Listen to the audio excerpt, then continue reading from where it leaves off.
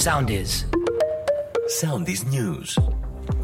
Μη τη φρόσο Κυριακού, προθεσμία 24 ώρων για να απολογηθούν έλαβαν οι 9 Αιγύπτιοι, οι οποίοι έχουν συλληφθεί ως διακινητές για την υπόθεση της ναυτικής τραγωδίας στην Πύλο, με θύματα δεκάδες μετανάστες.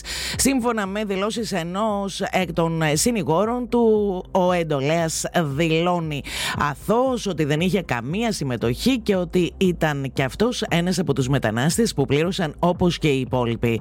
Χθες Κυριακή αργά το απόγευμα ολοκληρώθηκαν οι πολύ ωραίες καταθέσεις που έδωσαν οι 9 διασωθέντες που ήρθαν από τη Μαλακάσα. Συμπληρωματική κατάθεση κλήθηκε και έδωσε στους αστυνομικούς που ερευνούν την αποτρόπαια δολοφονία της 27χρονης Αναστάζια, ο φίλος της κοπέλας με την οποία είχε έρθει μαζί για να εργαστούν το καλοκαίρι στην ΚΟ.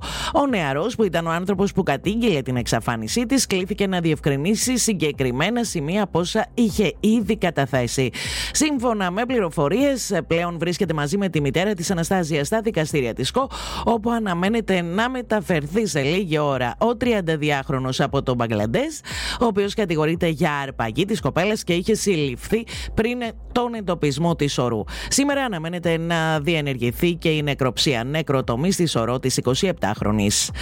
Από την Πάτρα ξεκίνησε η περιοδεία σήμερα του Κυριάκου Μητσοτάκη, που θα καλύψει μέσα στην ημέρα τη Δυτική Ελλάδα και την Ήπειρο. Την απόσυρση από την εκλογική κούρσα του υποψήφιου βουλευτή της Νέας Δημοκρατίας στη Ροδόπη, Μουσταφά Κατρατζή, σχολιάζει ο Αλέξης Τσίπρας.